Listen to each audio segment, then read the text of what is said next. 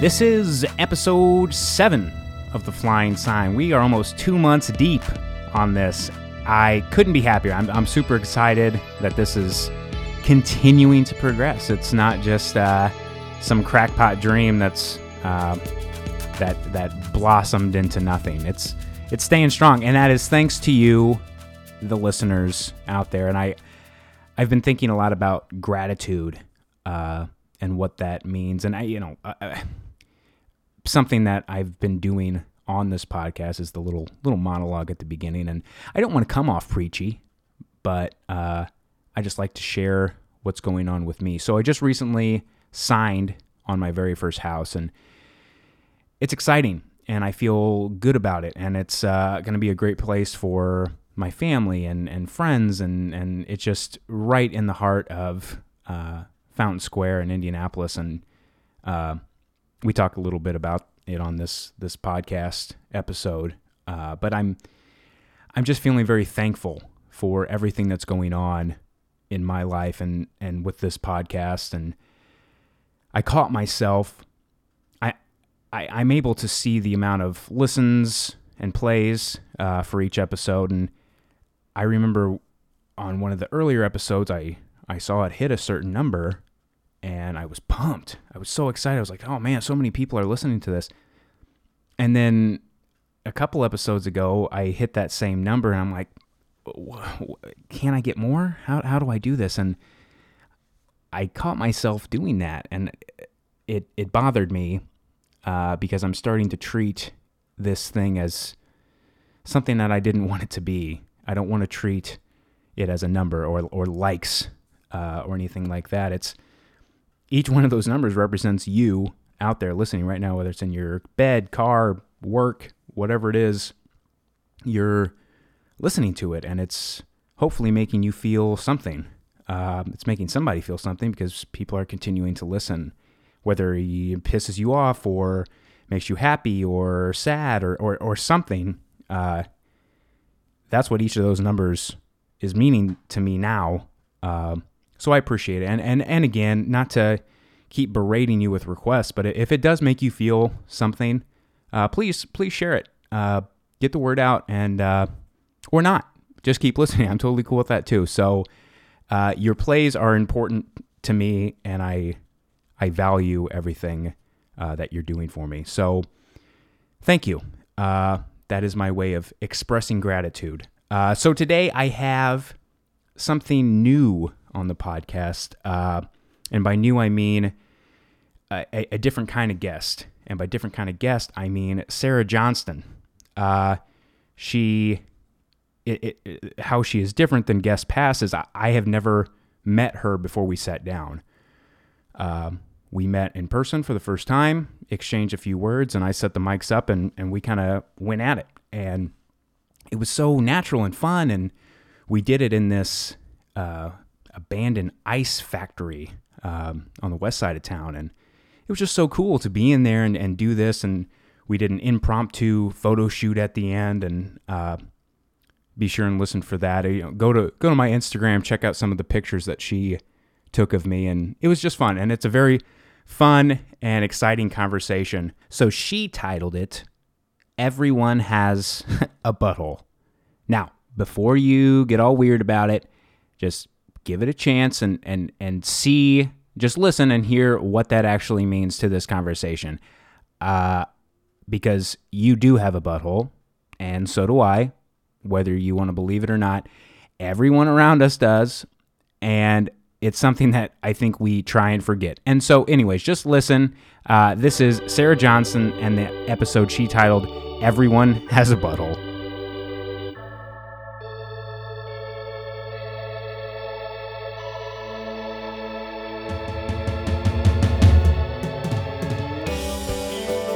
So I don't know if you don't know this.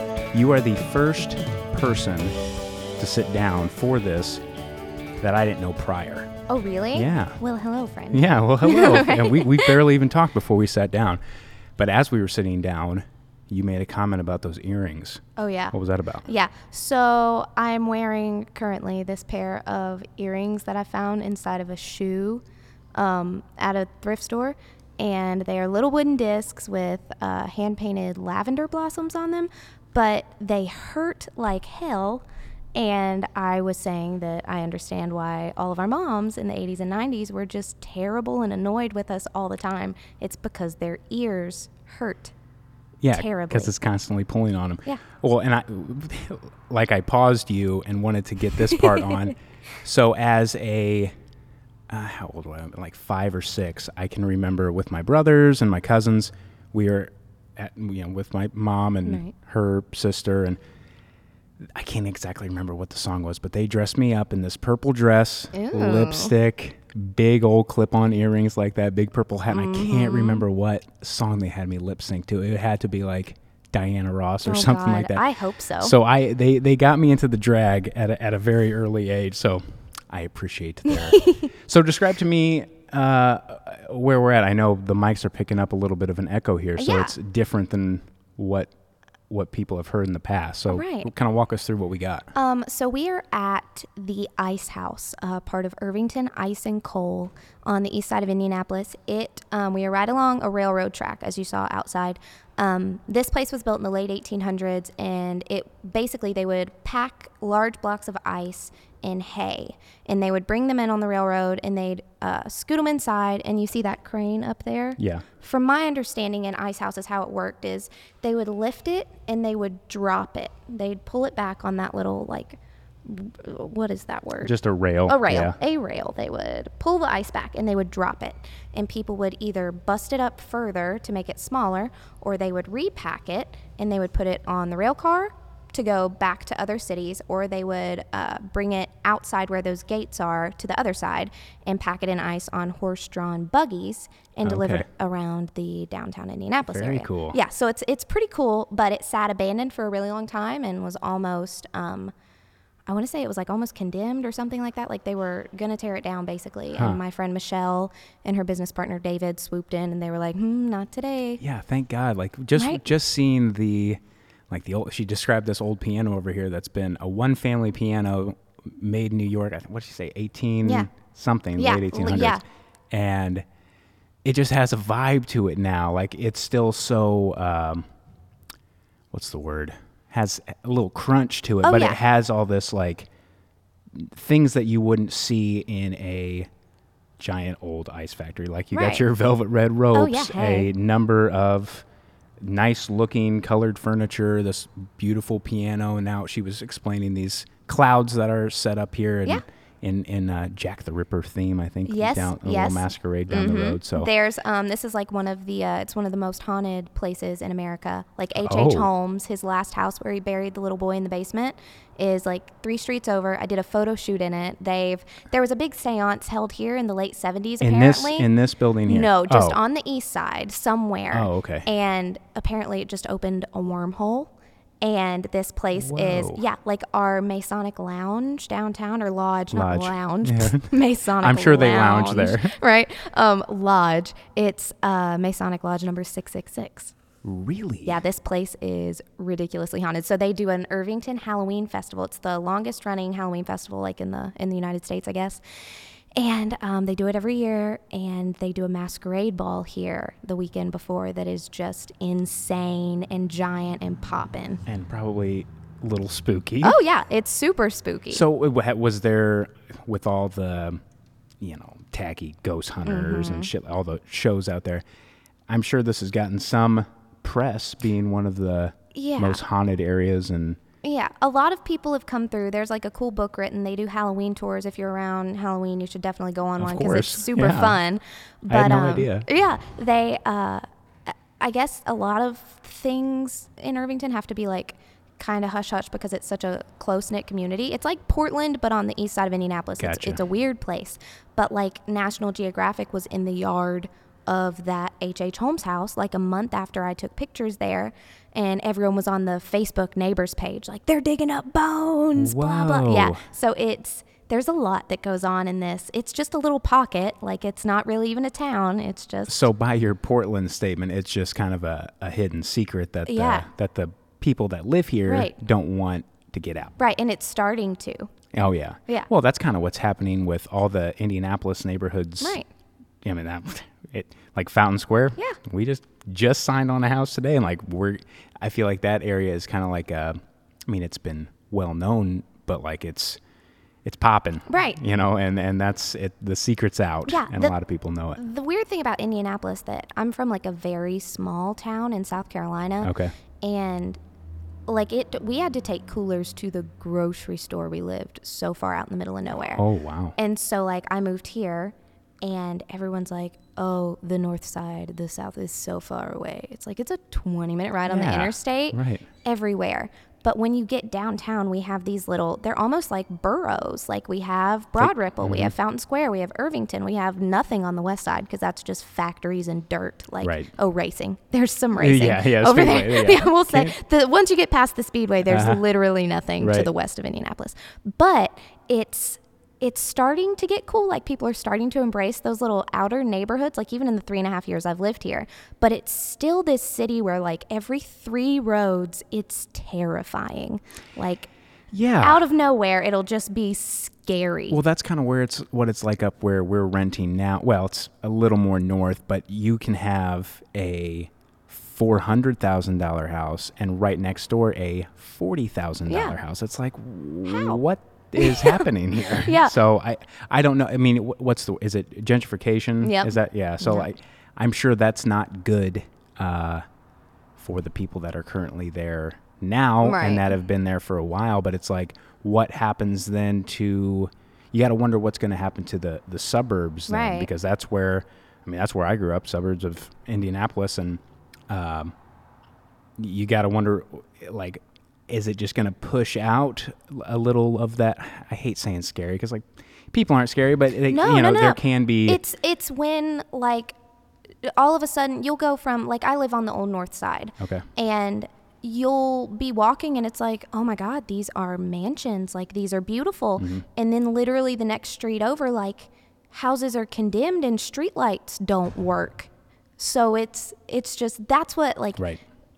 By scary, I mean just nonsensically declined. Right. Looks like something out of a Mad Max movie. Yeah. It's like there's one street. Oh, I don't know what it is. It's over by the Children's Museum where there's literally mansions, and the street behind it, there was, I think I counted like 13 or 14 houses that are just completely boarded up.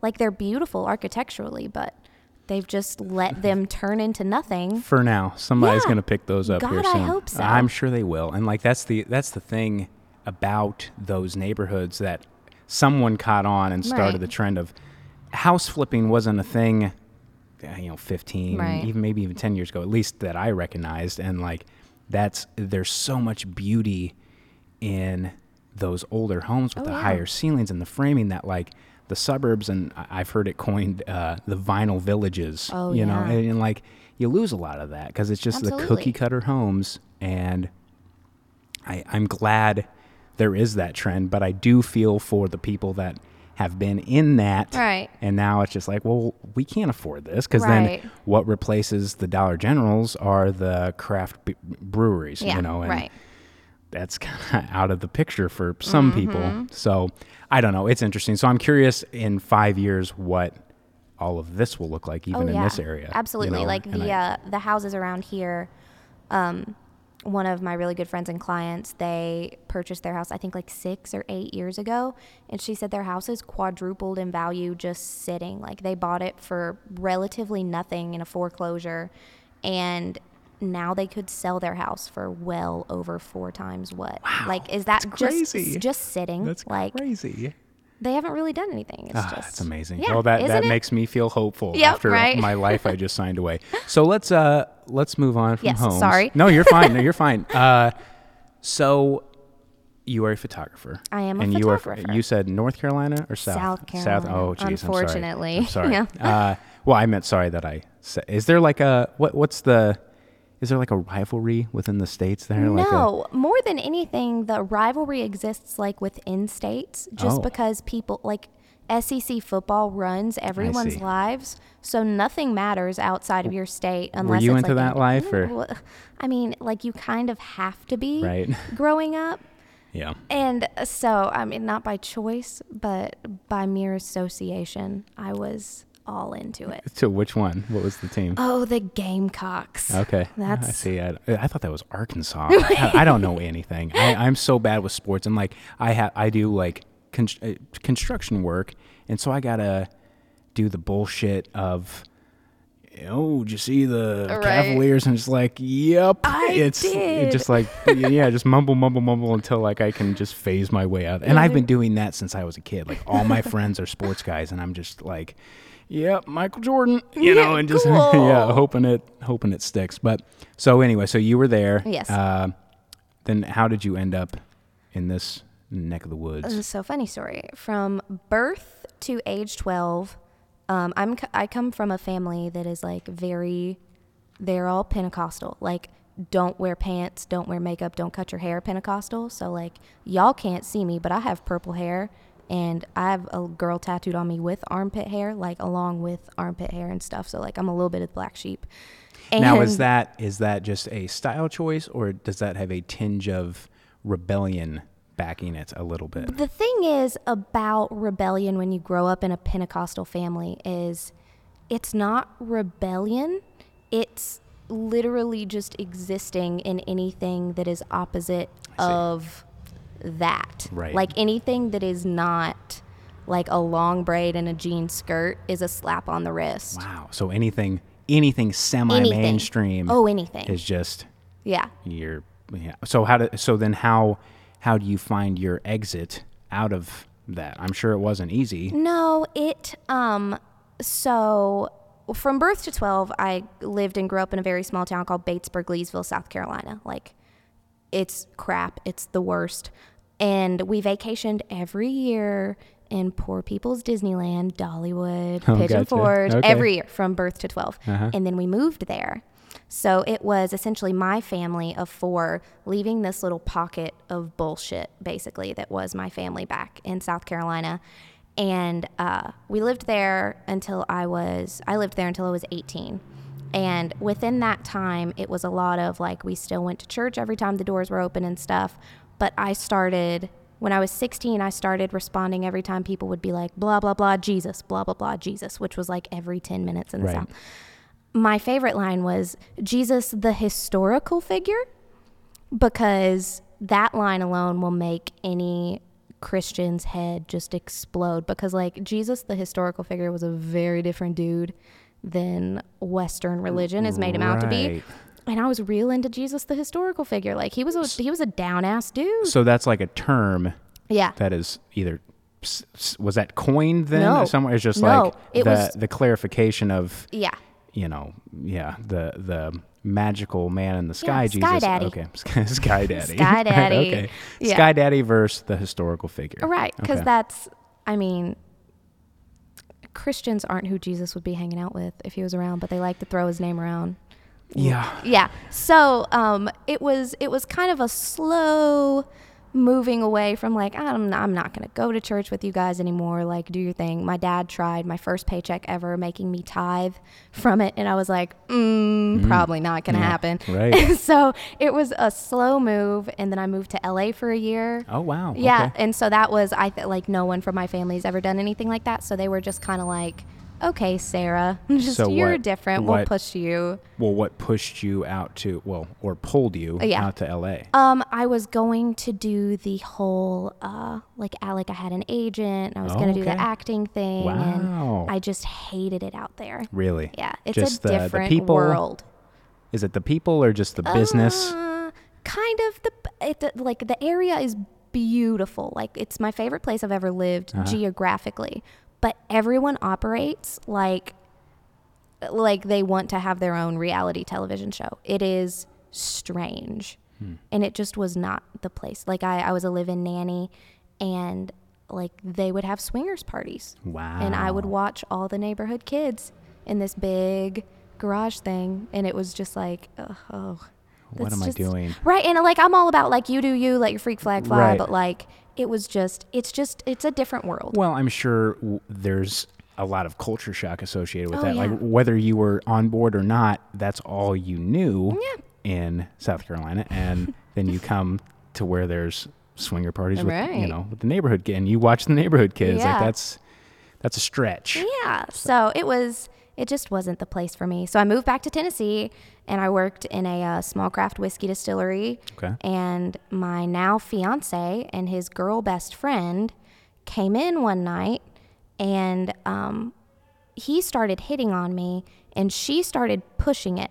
And like, they didn't think they needed to clarify because they have been best friends since they were young. Okay, so they weren't dating. They were best friends then, they're best friends now. Okay. Yeah, but like when you come in as two people from out of state, a boy and a girl together, and the dude starts hitting on me and the girl starts pushing it, like all I can think is like they want to take me to their hotel room and do terrible things to me and then kill me and like leave me in a bathtub. You went that route. Oh yeah, Okay. I've watched a lot of Criminal Minds. I see. So like worst case scenario. So I was like, I have a boyfriend and blah, blah. And they were like, at least take a picture with us on it. We'll be Instagram friends. Right. And 4 months later, I lived in Indianapolis. Like with him? Yep. Okay, so I'm assuming then there was a lot of Yeah. direct messaging and you Right. started, okay. Yep. So do you kind of wish you would have gone back just to see what they had in mind, or? Oh, we've even talked about that. We've been like, if I went out with you guys that night, we probably like wouldn't have ended up together. Like he called his got back and was talking to his best friend and was talking to his best friend that he was there with. He was like, I'm going to marry that girl. Whoa. And I walked home and called my best friend who at the time lived in Texas. And I was like, I think I met the guy I'm going to marry. Like I just have this like weird feeling. That's crazy. Yeah. That night, you even being like creeped out that they'd murder Yep. you. Like it was still like, man, he could be a murderer, but Right. he might be my husband. Exactly. One day. One day. Yeah. Well, that's great. So That's how I then did you're it. here, Yep. and then how did you get into this world of photography? So I always did it like as a kid, and my parents have just rolls and rolls and rolls of film that they developed that I took. And then when I was like a sophomore-ish in high school, I realized, well, a lot of the seniors, like in the back of my yearbook, all of their photos are photos I took, and their parents are paying me to do this. Like maybe I'm good at this. So I always I had a camera in my hand all the time, whether it was like I had a little Pentax DSLR that just lived at the bottom of my purse, like the worst place for a professional camera. Right. But I was in 10th grade and I just took pictures of everything all the time. And once I moved here, I really started like buckling down and kind of finding my groove. What is your groove? So by groove, do you mean your preferred subject matter? Kind of. For a really long time, photos weren't. So to backtrack, I am a candid natural light photographer, but my photo style is like photojournalistic. Like I talk to people the whole time I'm taking their pictures. Very cool. Okay. And I do not pose you one bit. I hate that shit. Mm-hmm. I am an anti-photographer in a sense. And it wasn't cool to take pictures that like people are moving or like someone's head's down and they're smiling and someone else is like making a joke. Like that wasn't the thing. And I had a good camera, and I purposefully chose the camera I have, which is like less than, I guess, because it captures movement.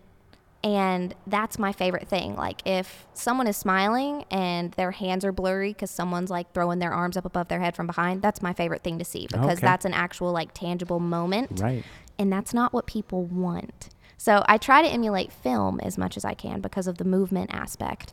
But just that 1 second rather than... Yeah. I feel like, yeah, you're right. That would capture... the moment. Because if I see something blurry, I'm like, God damn it. I Yeah. got it. That was a wasted picture. But that's a good point. Like if your arm's going up and you can still see your face enough, it's like, yeah, there's more than a moment there. Exactly. It's a movement. It's a thought. It's tangible. Yeah, that's a good point. And you have it forever. So it took me a long time to be like, no, you know what? Like, if people don't like that, just go to a different photographer. Like, my feelings aren't hurt. If if our styles don't jive, it's not a big deal.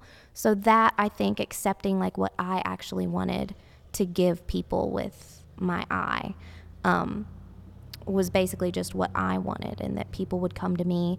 And beyond that, I created my own presets. So I built the way my photos look. I have like 14 different variations of different film like presets. Presets like sizes? They it's basically just a filter essentially. Oh, okay. But I looked at a lot of film photographs and looked at like what the coloring looked like and what the grain was and like the vignetting and that sort of stuff. So I found my groove. Yeah, cool. So the groove is though mostly people. Yeah, it's just real life. In just moment. Yeah. Do you ever do any landscapey nature kind of deal, or you just kind of stick with the human element? Not really anymore. Like I used to a lot, especially when I lived in the Smoky Mountains. But now more than anything, even then I was like, I'd love to take pictures of this river, but you know it would make it cooler? Like if we went on a really foggy day and I had somebody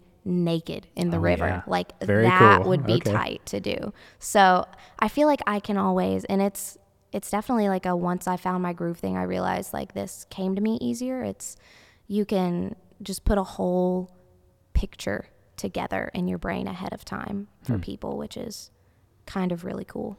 Well, being so close to the city like we are, that opens up, I mean, it's not nature, but there is the architectural part of it with just pedestrians, right? You know, that adds that, and like that gets your emotion involved with that, and it gets their innocence, I guess, to where, because I there's something that happens, and I'm sure you know this, and I've started to learn it with doing this thing, that once you know it's live, or once you know someone's about to take your picture, you lose yourself. Yeah, authenticity. It's gone. It's gone. And like, I don't know, and that's why I think the candid and kind of the work that you're doing is, it preserves that the best it can. Like if people are paying you to have their picture taken, they're still going to know you're there. It's not like you're invisible, but I try to be. And I feel like you would have to, but it's still like, and like this, like we're trying to be as casual as possible, but there's still something,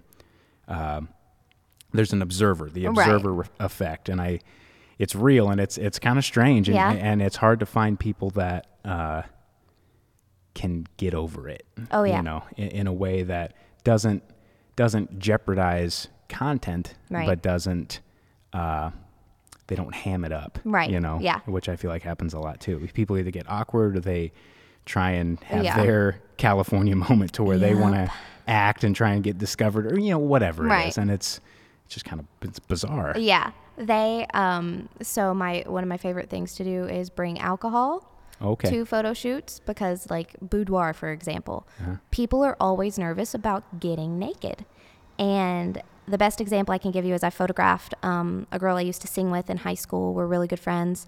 And she went down like a really weird path, like had a husband that was bad to her, and her partner she's with now, like the same thing happened with his ex-wife. So they're together now. They're wonderful. They're this big, beautiful blended family.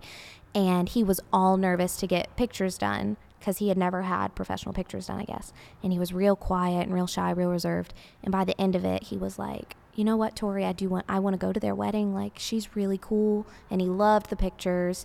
And the next time I went home, it was like a month and a half, 2 months later, I was doing those milk bath mini sessions. And I happened to post that I would be interested in doing couples boudoir. And he called Tori and was like, we're doing it. And she was like, what? You didn't even want to take pictures? Now you want to like flop your dick out for this girl? Whoa. Yeah. So I rented an Airbnb, and they were like, is it cool with you if like the whole first half of our session is just us like smoking and rolling joints and like hanging out? And I was like, that would literally make me so happy, because it's exactly you guys. What you want. Yeah, Right. that's you two. That's how you are. Right. And I am all about that. Like, oh, that's so cool. Right. Just, I want, that's my biggest thing is I don't want to remember my life as like I went to Target photo studios and I put my hand on a block and my chin to my hand, and like someone was like, well, to the left, look down, look up. Like that's not life at all. I'm really into doing, they're called lifestyle sessions, where you go into someone's house, and they basically, like my best friend Elise started out as my client. I did an in-house session of her and her husband, and I just basically went in and I was like, what do you do together in a day? Make each other tea. I'll take pictures of it.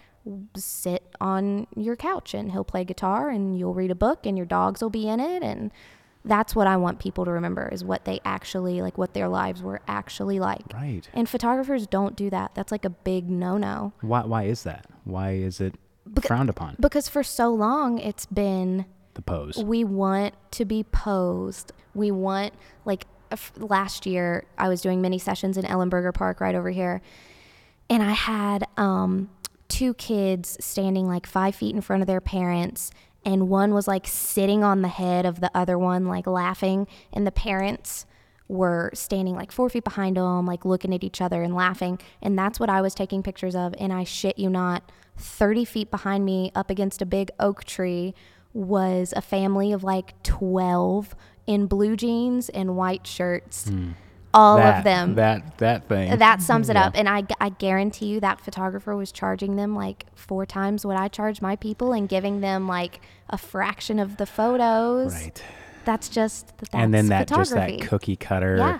How many? Yeah. Every big family, I think, has that stereotypical Jeans. Yeah. Or Always just, jeans. or the rainbow, or like, just the guys wear green, the girls wear. Ugh. Yep. I noticed that too, that there is this shift. I feel like people see the corniness in that now. Like there's God, I there's hope so. pages all over the place for like awkward family photos, and like now the whole the pose is kind of mocked almost, to where the candid thing, like I have a few pictures like printed that I actually cherish, that like if I either do it on my phone or the camera that Joe has, like I will print it because there's something about having attention. Right. But the ones that I have are, like you said, the candid ones. Yeah. Those are the ones that are just so much more precious. Right. And yeah, you're right. I don't know why anyone would pay for anything different. Yeah, you have no idea how many times I take pictures of a family, and I'll be like, okay, I think we got it, and they're like, excuse me, we what? Right. Like we don't like, what are you talking about? And my big thing is, and I always give people pictures within 24 hours, because like most photographers would be like, give me 4 or 5 months. Like, Right. That's ridiculous. I love editing them, because when you capture people candidly, you don't even know what you got. So after I put my kid to bed, I get a beer and I sit down and I go through, like, I take like 2,000 pictures. Wow. Because I just I'm snapping constantly. And you have no idea how many times, like Elise, for example, my best friend, she was just blown away at the fact, she said, I didn't ever know how much you could tell I loved him just in my face when I looked at him. Wow, that's powerful. Right? And it, like, I was like, holy shit. Like, I've found like what I'm supposed to like. They're gonna look at that their great grandkids who never meet them are gonna look at that picture and be like, God damn it, they were in love. Right. Was that your moment where you're like, this is my calling? Yeah. Like, that would just be such a warming moment to hear that from that someone made me else. feel like I had really like nailed me, because again, it's not something people want. Right. That it's not something they know they want. I'll put it that way. Until they see it. Yeah. Until you have a moment like that where you're like, you captured it. You captured something that isn't tangible and made it tangible.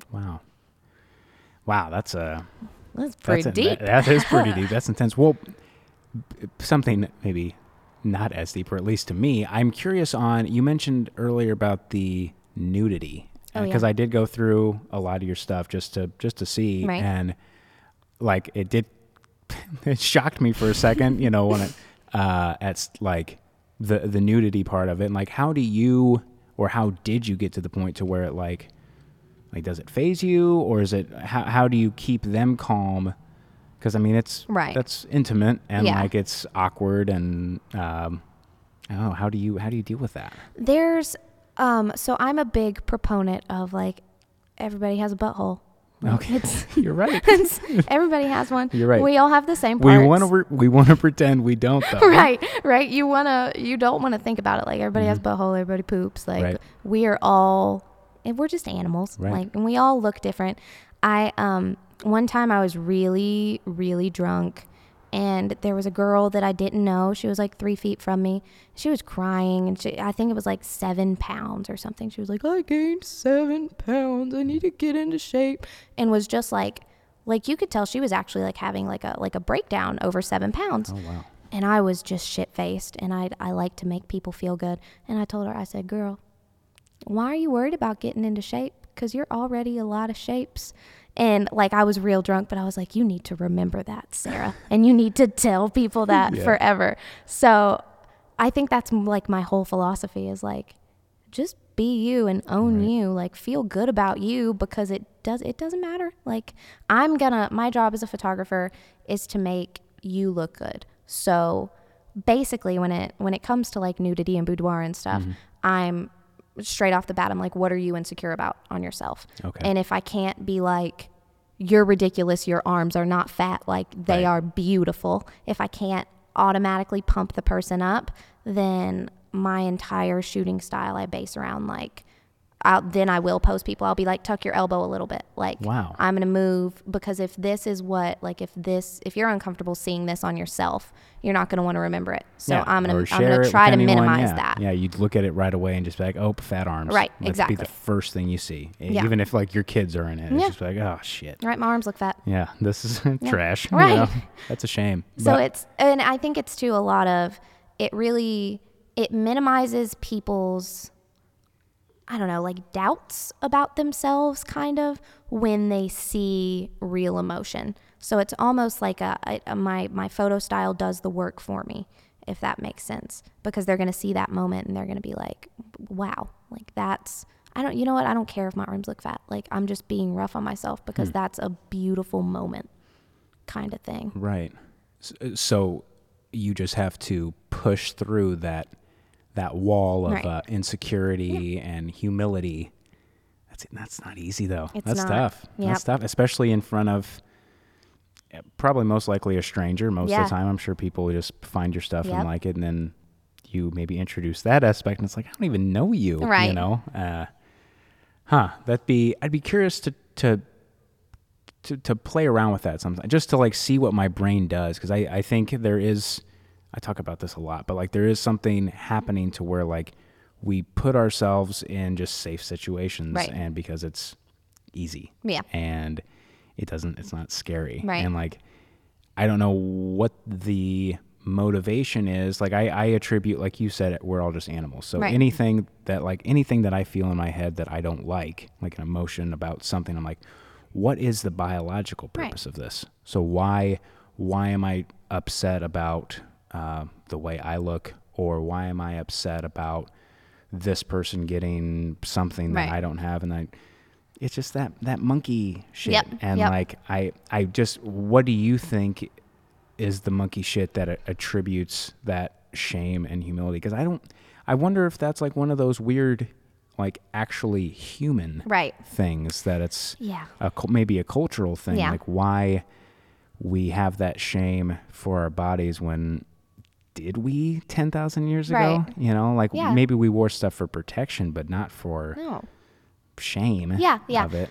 I actually, my fiance and I went to a festival about 7 hours away this past weekend, and on the way there. Which one was it? Eau Claire's. Oh, okay. Yeah. On the way there, I was just like thinking out loud, and I was like, you know what I really hope dies with our parents' generation? And he said, what? I said, you know that like baffled, hard blink head shake thing that everyone 45 and older does when they see something that doesn't, like, I don't want to say like vibe with them, because I don't think they even like vibe to an extent. I think it's all just this bullshit, like this. Okay, perfect example. I have armpit hair. Okay. Because I started shaving when I was in like 4th grade, because I was more like, I'm Irish and Cherokee Indian predominantly. So I have really like rough, coarse hair. And like, I used to shave my arms, like every inch of my body. Used to pluck my eyebrows down to nothing, like, but of course had long, beautiful curly hair, because that's what you do when you're a woman. So becoming a mother really changed my perspective on that. And I think it's all just the shit that was preached to the generation above us that they can't let go.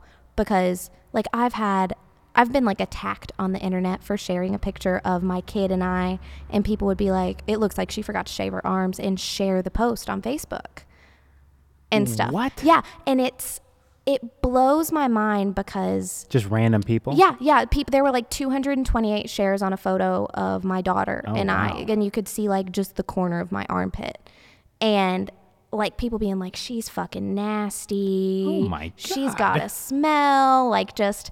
And the thing that trips me up about it is like, when I see someone doing something, unless it's minimizing someone else's existence, I don't give a shit. Right. Like, you do your thing. Right. Like, you want to have your ass cheeks hanging out, do it. If you're comfortable, do it. I'm glad for you. Like, be bold, be you, and don't give a shit.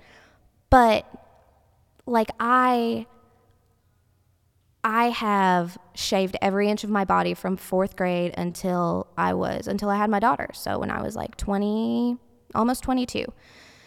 And then I realized, like, why the fuck am I teaching my kid that her comfortability comes second to the patriarchal ideals of what women should look like? Like, I would get hives down to my hip bones and have literal splits open in my armpits where like I was going home and putting hydrocortisone cream on and laying with my arms above my head and taking a Benadryl hoping that like the swelling would go down. Oh my God. And I was like, why am I doing this? Right. It doesn't matter. Like, I don't care if an old man sees me in Starbucks and says, you forgot to shave your armpits.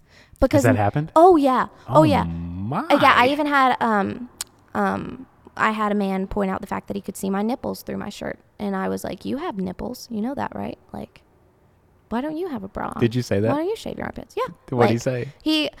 I embarrassed him. I started pointing out like all the animals that have nipples that don't cover them. I was like, cows have nipples. Milk comes from those. Oh, nice. Yeah. Like it blows my mind how much people care. Like, when you're happy I think you just have to be happy with you. Just Right. come to a point where you're you, and the people that love you will love you, and the people like our age don't give a shit. Not everybody. Not necessarily, but you I know? feel like it's shifting. It is, but like you gotta fight for that shift. Like that shift is now more recognized, Right. and you're able to find it easier. But like there's still a lot, like the people that shared your shit. Everyone has a voice now, Right. and that just because we're all connected on the same platforms, Yeah. doesn't mean that they share in that open-mindedness. They have their friends on Facebook, Right. or the people they follow, or the singers that they like, or whoever, and it's just very tunnel vision. Right. And like they're not listening to, they'll listen to one news source, and I don't care if it's, they have their Fox News, Right. or you even have your MSNBC. That Yeah. like you have people that are so separate that there's no. You got to listen to Rush Limbaugh just to hear. Oh God. I'm not, No, yeah. but you just got to hear. Like, Yeah. I don't want to, Right. but sometimes I'll just do it, and just so I can hear what someone that I don't agree with has Is to say, absorbing. to where, if anything, it'll not change my opinion, but turn the wheels and exercise certain Right. parts of my brain that usually aren't. Yeah. Or at least let me know what the opposition's saying. Right. If nothing else. Right. Like, there's too much of like, well, you said this. Well, how do you know? Yeah. You're just hearing that someone else said that Right. someone else said. Right. There's no, like, you're not getting it from the source. Buzzwords. Yeah. You hear a lot of buzzwords Exactly. about the quote unquote opposing side. Right. And that's a problem. Right. My whole childhood was sitting in the back of my grandparents' van listening to Rush Limbaugh. Yeah. And like, you weren't allowed to talk when Rush Limbaugh was talking. No. Like, it was just Papa Rush is on. Yeah. So like, imagine I feel like I've always been this way. Like, and I don't want to say it's like free spiritedness or whatever, because that just sounds hokey, but like, I haven't been like my family or the people that I was raised around. I had quite just completely opposite views on everything. So my whole life, like, I can remember being like 4 and in church, and an old lady like pushing my hand up in the air and being like, she's filled with the Holy Spirit. And people are like running in the aisles and speaking in tongues. And I was just like, can we not? Like, Right. I'm not though. Like I'm eating goldfish and playing Yeah. tic-tac-toe on the back of Can a we offering not? envelope. That's hilarious. Yeah. So I don't know. I feel like it's this, I understand the whole, like, you need to hear the opposing side, but I'm excited that it's starting to move in a direction where humanity matters more than sides. Like, people can have their network and they can say what they want on their platforms, but 9 times out of 10 nowadays somebody will call them out. Like, they'll be like, hey, can you not say shit like that? Yeah, I just worry though that there's the sides are, I don't know, I kind of disagree. I worry that the sides are more entrenched now. Oh yeah. Oh no, they absolutely are. They're like the only thing we have in common really is our biology. Yeah. And which I think there's a lot of meanings to the word humanity. Right. One of which is our biology. 2 is, I think, something greater than the monkey brain. And like, I think it's hard to achieve the actual human parts of ourselves when like no one wants to hear the other side. Right. You know, and like, I think if you did, it would grease up those gears. Yeah. And like, maybe there could be some sort of hand holding, Right. you know, and I don't know. I think it's tough, but yeah, to Yeah. your point about just at least the female expectations, at least in the way you look, especially with the armpit thing. Cause I'm not going to lie, like, and I don't blame myself because it's like, but like, it doesn't bother me, but it will still make me like do like a, huh? You're like, oh, that girl has armpit hair. Yeah. Like Yeah. I'll notice it right away to where it will catch me off guard. Right. And, I will think about it. Yeah. And I don't want to think about it because you're right. It isn't a big deal, but like for me, it is always going to be a deal. Right. Just because like, I can't get like, I've seen so much of it not Right. that way. And Yeah. so it's just I don't know. I like you said, I think in the next generation, like for our kids, it's just in how you raise them. Yeah, exactly. You know? And that's what like my fiance was even like, are you serious? Like that's really gross. Oh, it bothered him and too. I was like, is it though? Like, I don't talk about literally no one talks about your armpit hair, man. Right.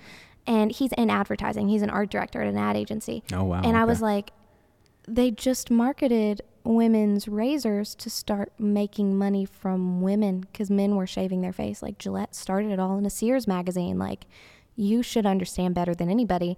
It's an advertising and marketing campaign, Right. like to just get more money. Right. So women are these, like, have you ever noticed that women's razors commercials are always shaving a bare leg? They're not shaving any hair. That's a good point. Yeah.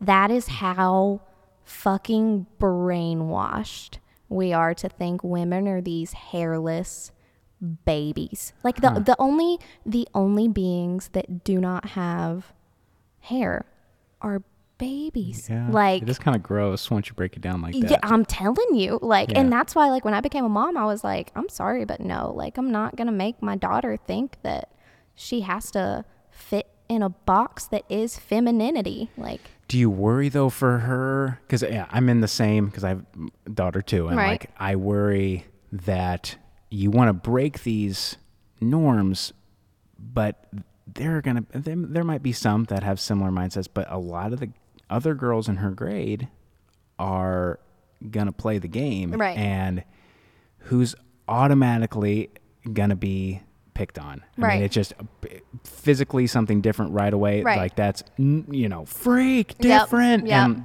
there's no hope at that point. And then she's the smelly, Right. even though she wouldn't stink, Right. but just like the smelly, hairy girl. Right. And like, God, Yeah. that's just horrible. yeah, And there's nobody wants been, that. I feel like there's been a really big social shift in the last like 10-ish years where we all understand each other. Like, I read this really interesting article about how memes are shared constantly, and they're actually thanking memes for a deeper understanding worldwide of like basic emotion and within different cultures, basic emotion. Which, like, because think about it. You see a meme and it's a sentence or two and a photo, and whatever the sentence is, it's applicable to the photo. Right. So even if we've seen the same photo. yeah, it's different that's every usually, time. Right. And that hit me really hard, because it was like that just instantaneous sympathy that we feel for things now. Like, that literally never happened. That has never happened in the history of history. Like, it's just a quicker understanding, to the point where, like, now it's growing up in the South. Like, I always heard from my family, like, you can do whatever you want, just don't bring a black boy home. Oh, like, boy. yeah, don't come home gay or we'll beat the gay out of you. Right. Like, actual things people said. Most people, like, we're moving away from that as a society. And that's a big deal. Like, It is a big deal. and To where we can have a gigantic pride parade yeah, downtown. right. There First was- Pride was a riot. Yeah, and I was reading an article in Nuvo to where a lot of them had to wear bags on there because they wanted to participate, but they wanted to be as Right. anonymous as possible. Right. And that's just horrifying. And now it's supported by gay, straight, whatever in the yeah. street, and just as spectators. And you're right. That is a good step, Yeah. and it's important. Yeah, I think this age of understanding that we're in, there are just a lot more allies for a lot of things, because, like I said, humanity, like, I feel like humanity is making a comeback, to the point where if someone's shitty, like, there will be someone most of the time who's like, hey, like, that's not cool. That person that you're shitting on publicly is also a person. Right. Like, I think if we could all just remember, we all have buttholes and we all poop. That's a good point. It's just, If you break it down to where, like, people forget about our that we're animals, like you said, and once you remember, that's God, that's such a good point to, like, if you can remember that, like, why you think the way you do, and why you associate certain things to money or Right. greed, and, like, why is that? Well, because you want to collect, or because you want the best mate, Yeah. or, like, if you can just break things down and just follow that chain Right. back, and it usually, if you break it down far enough, it usually always finds its way back to sex. Right. In, Always. in what I've recognized, to where it's, like, become into, usually it ends at, like, competition in some way, and then that's really just based out of sex. Right. And that's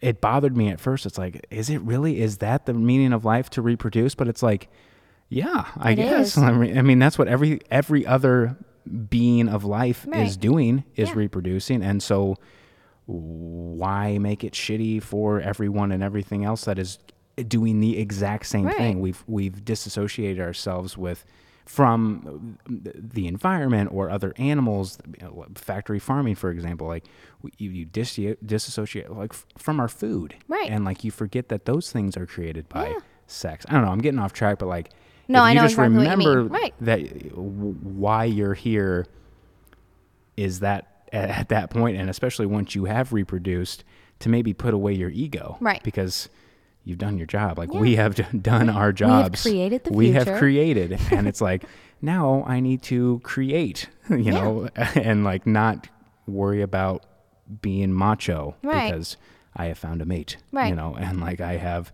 spawned Yeah. my seed. And, Yeah. you know, it's very bizarre. Yeah. But I think like I said, if you can break it down to that level, everything gets kind of washed away. And Yeah. it's just like, what? Why Yeah. are we doing that? Absolutely.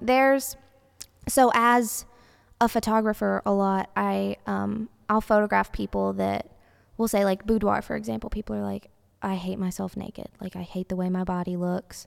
And I always tell people, like, just give me an hour and I'll talk to you and we'll hang out and we'll get to know each other. And I promise you'll like what you see.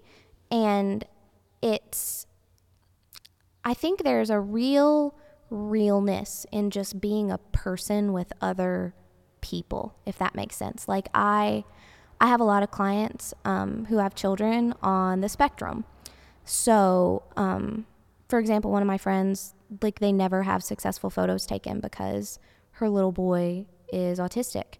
And now I'm getting more and more clients that are like, you got that little boy to look at the camera. How'd you do that? It's like, I didn't treat him like he was autistic. I treated him like he had a butthole and he poops. Yeah. Like, it wasn't squeaking a dog toy to try and get their attention. You treat people like people, no matter what they are, no matter what they look like. They're people. And we all feel shit, and we are exactly the same. Every single one of us. Yeah, So that's a perfect point. And so just as we're nearing the end here, I just briefly wanted to talk about Instagram. Oh. Just I we touched on it earlier about social media, but just in since that is a platform not just of word but of image. Right. I was real quick. I was just curious on like how as a photographer you see that world, because there is a lot of beauty, but there is a lot of cliche and a lot of forgery and a lot of just kind of campy, kitschy. Yep. Like what's your take on that? To where people are praying to God they find the right filter, right? Hudson, Valencia, right. Whatever it is yeah. to try and make it like worthy. Right. So I'm really big on. I heard another lady talk about it, and she was like, "I'm so thankful we have Instagram now, because everyone has the potential to create like a lasting image," which really hit me. And later in the article or whatever, she said, and this is my children's baby book. Like, it's an actual tangible moment that at that moment you type up like what they're doing is your caption. So I think there's a lot of, it's just authenticity over and over again. The same thing with how people project outwardly because they want to fit into an image. It's the same thing we do every day in our lives. Like, when you're comfortable with yourself, you will post real life shit. And when you're not, you will go to the same wall that everyone goes to and pose the same way in front of it and put lyrics to a fucking Drake song. Right. You will, exactly. Over and over and over again. And you'll put sunglasses on and like tilt your shoulders and your hips and hug your friend and do that weird lean thing. Yeah, like, God, the lean. The lean or is like nonsense. The weird like arm. Yep. Like drag, or it looks like a gorilla orangutan arm. It's like, what is that? What's the purpose of that? Yeah, and that just caught on. Somebody did it and it worked. Yep. And that just. You just have to like yourself. Right. And that's just why. Throw your arm around your buddy and. Do something. That's what I always tell my biggest, when I take people's pictures, like from the get-go, I say, like, I'm not going to pose you. One, just hang out with me. Like, hang out with each other. And if they get stiff and posy, like, even when people on the street will be like, hey, can you take my picture? And I'm like, yeah. First thing I say is pretend you like each other, because then people are going to like look at each other and they're going to laugh. Right. Because they're going to be, and that's the moment right there. That's it. Huh. And I feel like that's what it's all the same thing. Just be comfortable with yourself. Like yourself. Very cool. You'll project it. I was trying to think of the most stereotypical cliche, like photographer wannabe pictures that I've seen. And like, there's like the rocking chair on a dusty porch that's in like black and white. And it's like, bro. Railroad tracks. Yeah, railroad tracks. On a suitcase, sitting on a suitcase or with like a guitar next to you. Exactly. Yes. Yep. And like, I've been that guy. I've done it. And like, looking back, it's just like, ugh. And I at that time, that was before Instagram, so I didn't know every other douchebag was trying to do the same thing. Yeah. But like, now it's easier to see. Hopefully, because everyone can see it, right? That cliche image, whatever it is pertaining to, usually senior pictures, where you're leaning, holding your your sport coat, crossed arms with one foot up against the brick wall. Oh my God! Lean back on every single one. They had me pose in like this barn facade with my guitar and like, ugh. Yeah. And at the time, I was cool with it, but like now I'm just. Right. Just like, so gross. Wouldn't it have been so nice to have a photographer who was like, hey, what do you like to do? Right. Let's go. Let's go do it. Not in this like weird cubicle room of like different shit. Like, it's so bizarre. Right. But all right, well let's wrap this up. So are you still down to take maybe some shots? Do Yeah, some, in the absolutely. little session? We Okay, are cool. popping him in a milk bath, Okay, ladies yeah. and So gents. she's gonna do a little milk bath photo session with me. So real quick, where can people find your work or get your contact information or anything like that? So I will lay everything out. You can go to facebook.com/KairosIndy, KAIROS, Indy, INDY. You can go to kairosindy.tumblr.com to see my work really streamlined. I pick all my favorites and post them there, even things that I'm not allowed to post on Facebook because nipples are terrible and people report them and they get taken down. Or you can find me on, if you want to see like who I actually am along with my work, you can go to @extraoliveplease on Instagram. And yeah. So if you want to see the pictures she's about to post or take of me doing this incredible milk bath session, go to my Instagram at Joe_Clady and check that out here after I post this episode. So Sarah, like I do for all the other guests on this episode, so in like 2 to 5-ish words, this is your episode, so what would you name it? Everyone has a butthole. I was hoping you were going to say that. All right. So this is Everyone Has a Butthole with Sarah Johnson. Again, check us both out on Instagram. Check out her work on Facebook and Tumblr. Again, we got some good guests coming this week. I'm going to have a live from Canada 2-part episode coming up. So be sure and tune in for that. So thanks, everybody, and I'll see you next week. Bye.